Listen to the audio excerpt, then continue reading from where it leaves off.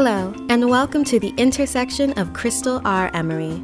Crystal is a member of the Producers Guild of America, an American Association for the Advancement of Science, IF then ambassador, and a member of New York Women in Film and Television. Crystal is CEO and founder of You Are You the Right to Be Inc., and she is a badass. Today's episode is Hanging Out with Snakes featuring Samantha Wynns. Here is Crystal Renee Emery. Hello, and welcome to the intersection of Crystal R. Emery. You know, that intersection has a lot of traffic going on, and it is not just in Connecticut. So in October, I made my way to Texas to be part of the AAAS IF then ambassadorship. Acronyms, I'm so terrible with them, so I will tell you what that means. American Association for the Advancement of Science. I wasn't sure what to expect. I had interfaced with Lyda Hill Philanthropies the year before, and so I knew whatever was going on would be powerful and exciting, but I really didn't know what to expect. As both participant and observer, and you know, I'm a filmmaker, so I was participant and observer. I started calling the summit the Women Gather, for that's what it seemed like, on October 20th through the 23rd, when women of all colors, shapes, sizes disembarked from trains, planes, automobiles, and vans, who, you know I'm getting tired, to complete their journey to Dallas, Texas, for the AAAS IF then summit. Every one of us had a sense of anticipation and hope. The first day, as I went into the Shishi Fufu W Hotel, where people were gathering, I realized I knew no one present except for Shirley Malcolm.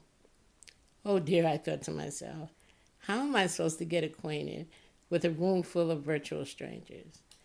Of course, as the room continued to fill with more and more people, being in a wheelchair made it all the more difficult for me to navigate until I finally felt so overwhelmed. And you know, it's really important that you understand this.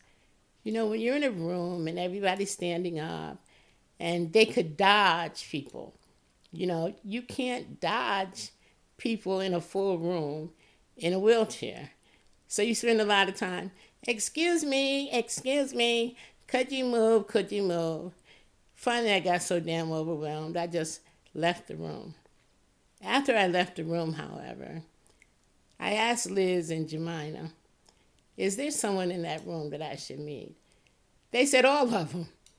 They said, if you want to meet some folks, we'll just bring them out here in the foyer where you are. And they did. And you know what? I love those two women for doing that. One of the first women that I met was a tall redhead named Samantha Wynns. And her energy was just amazing. From that point on, things started to percolate. And I found myself engaged in little gems of conversations with some remarkable ladies. I found myself saying like, oh my God, what do you do? Or I need to talk to you somewhere else outside of here. Suddenly I realized that I had found my voice. I remembered who I was and why the hell I had traveled for 2 days and over 30 plus hours in a van to come to Dallas in the first damn place. So, back to the amazing, tall, brilliant Samantha Wynns. It was love at first sight. And later, after she heard my first draft of my podcast, Crotch Gazing, she came down and sat next to me and started talking to me eye to eye. She got it. She understood me. Samantha is so fantastic. And listeners, I wanted you to meet her too. So take a moment to listen to this podcast, Hanging Out with Snakes and Loving It. Don't worry, you'll figure out as we go through it exactly what that title means. Hi, My name is Samantha Wynns, and I am a conservation biologist, a science communicator, and a community builder. Samantha, share with me your experiences with AAAS IF Then and Lyda Hill Philanthropies. What were your feelings or experiences on the trip to Texas? So a good friend of mine who is a neuroscientist, a researcher at SDSU here in San Diego, sent me a message, and she said, "Hey, I have this thing that you should apply for. It is definitely not right for me, but this is perfect for you."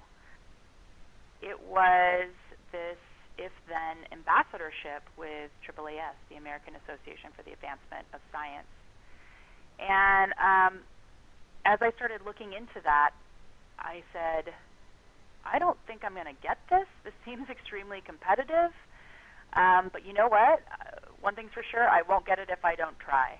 And she's right. I think this is exactly my mission, what I'm looking to do in life.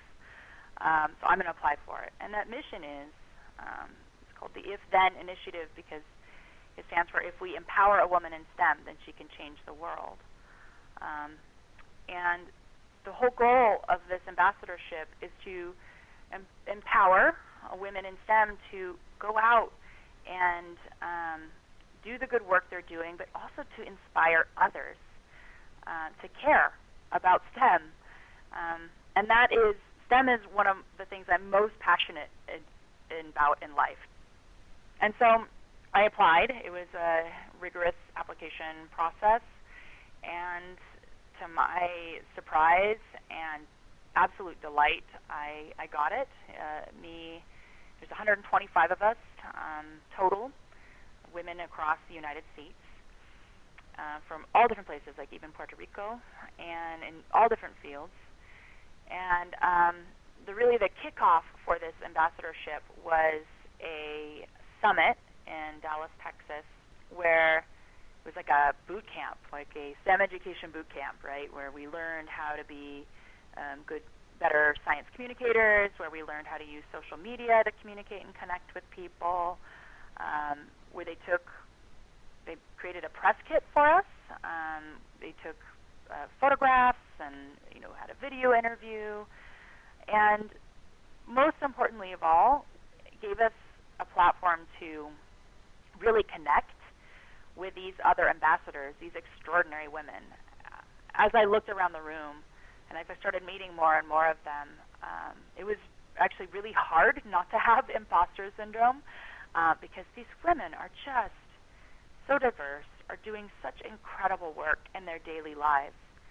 But I think what was funny is that the more I talked to all the different women that I met, and I probably met at least half of them, every single one of us felt the same way.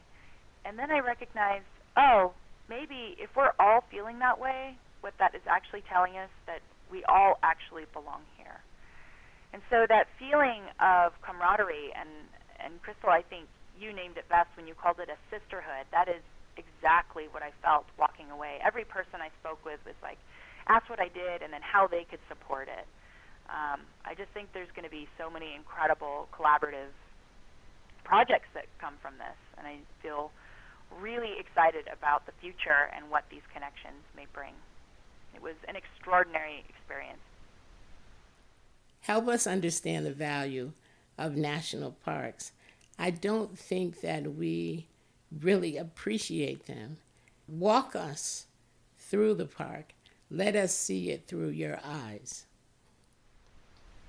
I have basically, in a sense, dedicated my entire life to places like our national parks. I think they're incredibly valued because they're all about connection, right?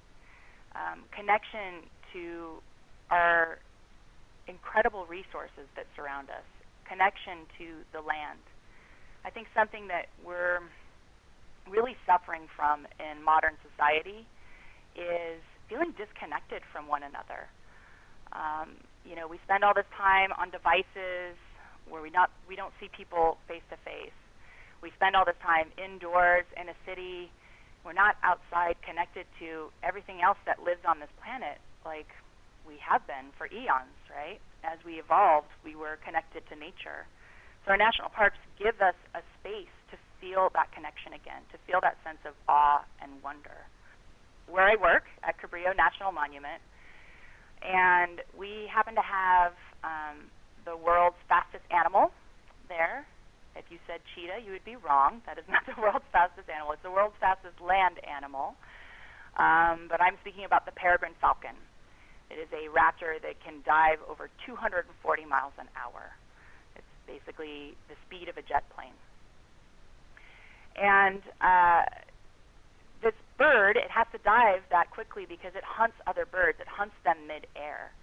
It chases down ducks who can go 50 miles an hour, gets above them, and dives down upon them.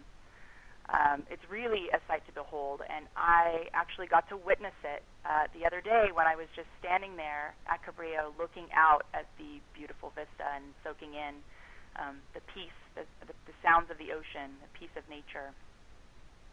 I was standing there with my friend, and suddenly he's facing me, and suddenly he points behind me, and he goes, "Peregrine falcon!" And I turn around, and I'm telling you, like a shot, I have never seen move anything so quickly in my life. Here comes this dove just wending its way around a bunch of our infrastructure there, and I'm like, what is going on? And this peregrine falcon is chasing it. I suddenly see this peregrine falcon. He swoops down upon this dove. The dove somehow escapes. There's feathers everywhere. The dove somehow escapes, and the peregrine falcon flies straight up and then swoops down again. Meanwhile, I mean, this is like Wild Kingdom right in front of our eyes. We're shouting. We're jumping up and down and shouting, and people are running from all over thinking there's something wrong, and we're just basically nerding out on this incredible scene of nature in front of us. And eventually this peregrine falcon swoops down on this dove and then takes him down, and they disappear into the brush. And after that experience, my heart was pounding, and I don't think people get to feel connected to other living things in that way, and they don't get to see the miracle of nature every day in their life. And that's one of the things that national parks has to offer them. Exactly what do you do at the national park? Well, I wear many hats at Cabrillo National Monument. I get to assist and sometimes lead what we call inventory and monitoring projects at the park. And what that means is, you know, if we are going to preserve and protect those beautiful natural resources, all of those plants and animals, right, that live at Cabrillo, we have to know about them. We have to know what's there. We have to know how things might be changing. And we have to study our ecosystems. And one of my favorite things that I do at the park is what we call herpetofauna monitoring. It's a very fancy word for monitoring our reptile and amphibian species at the park. And so this past summer I was actually leading the monitoring program there. And I gather a few qualified folks, and we go out early in the morning, and we look to see what we've captured. Around the park we have something called pitfall arrays. They are arrays of traps that are made to trap small animals. And these, of course, are humane traps. It does not injure them at all in any way. So what we do is, for 1 week of the month, we open up these traps, and we come back every morning, and we see who we've caught in them. Now, we catch a variety of things. These traps are basically just buckets that are buried in the ground up to the lip, and that we would kind of prop the lid up, and then with guide fencing, so a little fencing that kind of guides animals directly to the bucket as they're running along. And we also have what we call snake traps, which are just rolled chicken wire, and that we put along these little guide fences that have a mechanism that it's easy for snakes to get inside, but not easy for them to escape. So they get trapped in them. So because these are just buckets in the ground and these little chicken wire, we do catch a lot of different things. So we catch a lot of small mammals, a lot of shrews and mice and rats, sometimes little even baby newborn bunnies, which is adorable. And I tend to take lots of photos of them when we do, because baby bunnies. And we get a lot of cool arthropods like tarantulas and millipedes and scorpions, lots of scorpions. But what we're really, the thing that we're trying to catch are our lizard species and our snake species. So it's my job as the person who monitors them. Once we catch something, we have to process the animal. We take some data on that animal, we record that data, and then we can look at that data from year after year to see how populations might be changing over time, such as if there's a population decrease or increase, or if for some reason their median mass is changing or something of that sort. So this is arguably one of the best parts of my job because I get to handle these animals. And I know a lot of you right now are like, you're crazy. You want to pick up a lizard? You want to wrangle a snake? And yes, I do, actually. Because the more I learned in school about these animals as a biologist, the more I realized how extraordinary they are. Snakes. People, I think, are so afraid of snakes, but honestly, I think it's just maybe not a lot of exposure to them or no positive experiences with them. But, most snakes are non-venomous and not at all harmful to us and, in fact, want to have nothing to do with us. And so one of the facts that I learned is that snakes can sometimes go an entire year on one meal. They don't want to. That's starvation mode for them. They're in dire straits. But can you imagine? Can you imagine not having to eat 3, 4, or like me, 5 or 6 times a day? I mean, it's really extraordinary. These animals are incredible. And so being able to be up close and personal and to be able to admire them and to know that by taking this data and by monitoring them the way that I am, that I'm actively finding ways to preserve and protect them is just really fun and really meaningful to me. When people think about national parks, they often think about like an old white man like Theodore Roosevelt or John Muir. Are there any women in the field of nature and education that we should know about? I think that the idea that national parks are only for a certain demographic is something that the National Park Service has been trying to shed. And it's something that I work on a daily basis. These are our public lands, and they are for everyone, and I want people to recognize that. And I think the National Park Service has really tried to create more diversity, whether they've been super successful or not at that, I don't know. I haven't looked at the data, but I will know from my own experience working with the National Park Service. I work with a lot of women, and I work with some people of color, though I do think we could do a better job of including people of color as well in our demographics. We have a lot of people from other countries visiting, and many of them are from East Asian countries like China. We have a lot of people from India as well. But when it comes to local people of color, for instance, we do not get a lot of them visiting. We get some, we don't get a lot.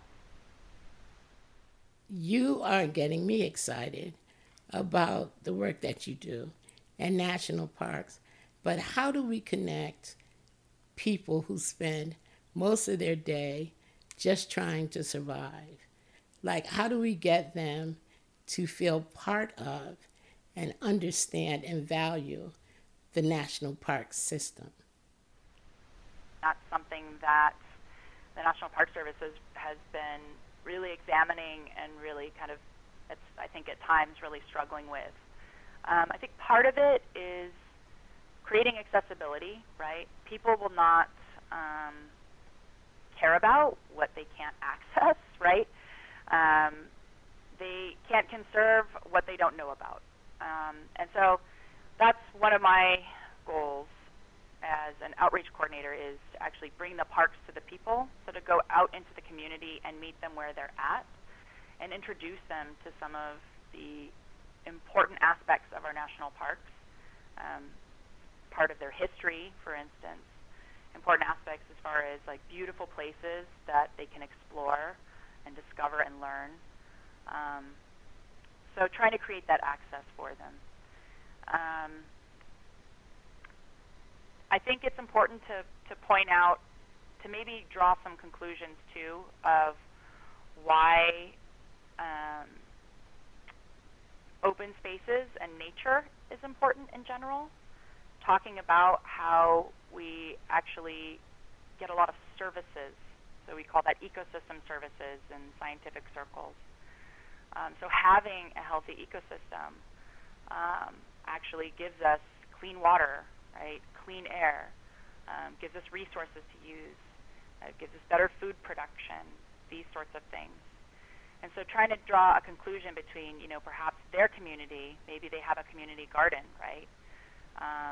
Talking about their community garden and learning ways to farm that produce more, produce healthier food, and then kind of equating that back to wild ecosystems as well. I think is maybe a way to draw a connection there. What is the unique perspective as a woman you bring to the subject of environmentalism and ecology? I think I can bring something to environmental science and biology and ecology. I hope that just by existing there, by doing the work, by being enthusiastic and passionate about the work that I do and sharing that with others, by sharing my imagery of doing the hard work, that hard field work, that sweaty, dirty work, shows people that they belong there too, right? Our planet, our beautiful, beautiful planet, is for everybody. Everybody has the right to be here. Everybody has the right to pursue things that they are passionate about. Everybody has the right to feel included and that they belong. What are your goals to illuminate and inspire a passion for STEM in young women? So I really, really want to solve some of the world's biggest problems, right? I know that sounds like an unattainable, lofty goal, but I came to conservation biology actually late in the game. I had another career before I became a scientist, which I enjoyed very much. It was very rewarding. It was a lot of fun. But as I started to look around me and more information started coming out about climate change, about this amazing amount of biodiversity, amazing amount of species that we're losing every day on this planet because of human activity, I just realized that I really needed to put my efforts into solving that. And so I went back to school to become a conservation biologist. I wasn't sure if I would be a conservation geneticist. I wasn't sure if I would be, a researcher in academia. I wasn't sure if I would be an educator. I wasn't, there's many, many different avenues you could take. You can go into environmental policy, et cetera. And so I think what I've recognized is out of all of the things that I do, they're all meeting that goal in some way because of the agency that I work with. But I think the most effective and most powerful job that I do for meeting that goal, for solving these big issues, is as an educator, as a science communicator.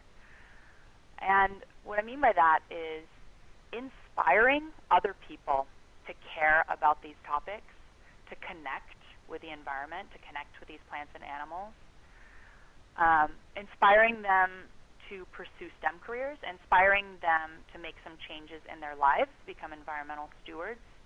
I see this ripple effect. I throw this tiny pebble just in the work that I do, and I see it spreading outward as they speak to their families about it, as they go on to college to pursue these careers. And so it's really my goal to inspire as many people as I can. But that being said, we aren't going to solve climate change. We aren't going to stop extinctions. without every voice at the table. We need everyone. We need women. We need people of color. We need everyone in every demographic to they don't all have to be scientists, of course. They don't all have to be climatologists or biologists, right? But we need everyone to care and to be aware of it and to put some of their efforts into it as well. So I recognize that there is a major lack. I mean, even though we're seeing more women in STEM fields, for instance, it's still, the percentages are not where they should be. I think it's something like there's 50% of college-educated people are women, right about, but only 30% of the people in STEM fields are women, right? Who are some of the female voices that we should be looking for now in the environmental arena? I feel like in the environmental arena, we're hearing more and more and more female voices. You, of course, have your incredible female pioneers like Jane Goodall, for instance. But I think you also have people like Alexandria Ocasio-Cortez, who is speaking up very vocally, very stridently against climate change, right? And pushing that agenda of like, hey, we really need to take note of this.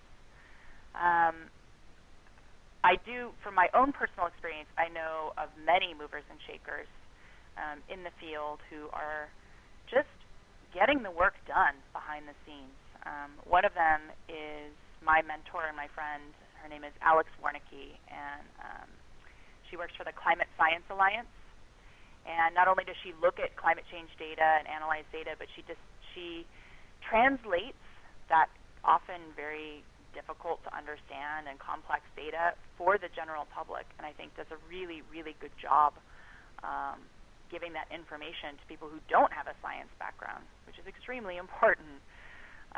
If we're going to stop climate change, we need everyone at the table, and we need everyone on board, right? So not just scientists within that field. Her and the director, of course, of the Climate Science Alliance, Amber Paris, have created this whole incredible network of people from all these different fields to come together and try to solve the problem in their own small way, and maybe some big ways, in their own community. There's actually a lot of really extraordinarily powerful women who are just quietly doing the work and changes for the better of the planet. And I'm proud to be, in that group of women. I'm proud to work with the National Park Service for the mission of preserving and protecting these beautiful resources. As a AAAS IF ambassador, what are some of your goals? It's my goal to really encourage girls and people of color to get passionate about STEM and to get passionate about environmental stewardship. That's what really drives me. And so I do that with a lot of projects at the park. I think the most powerful project that I'm involved in is the STEM Summer Camp for Girls. It's free. Anyone can participate. It's just a first-come, first-served basis. And it's girls ages 9 through 16. I think those critical years when girls often lose interest in STEM because, maybe they're told they're not good at math or that STEM is not for them. And by the end of that 2-week free summer camp, you just see the spark come alive in these girls. And in fact, after this last Ecologic, that's what it's called, in case I didn't mention that already, 3 of the girls said they wanted to come back and do science with me at the park. So now all 3 of them are involved in an apprenticeship program at the park. They come back every week. They do invasive species removal. They do restoration work with native plants. They work on science communication with education programs around the park. They're writing field notes and putting them up on our website. It's just been really extraordinary to see these 3 women, these 3 young women, almost women,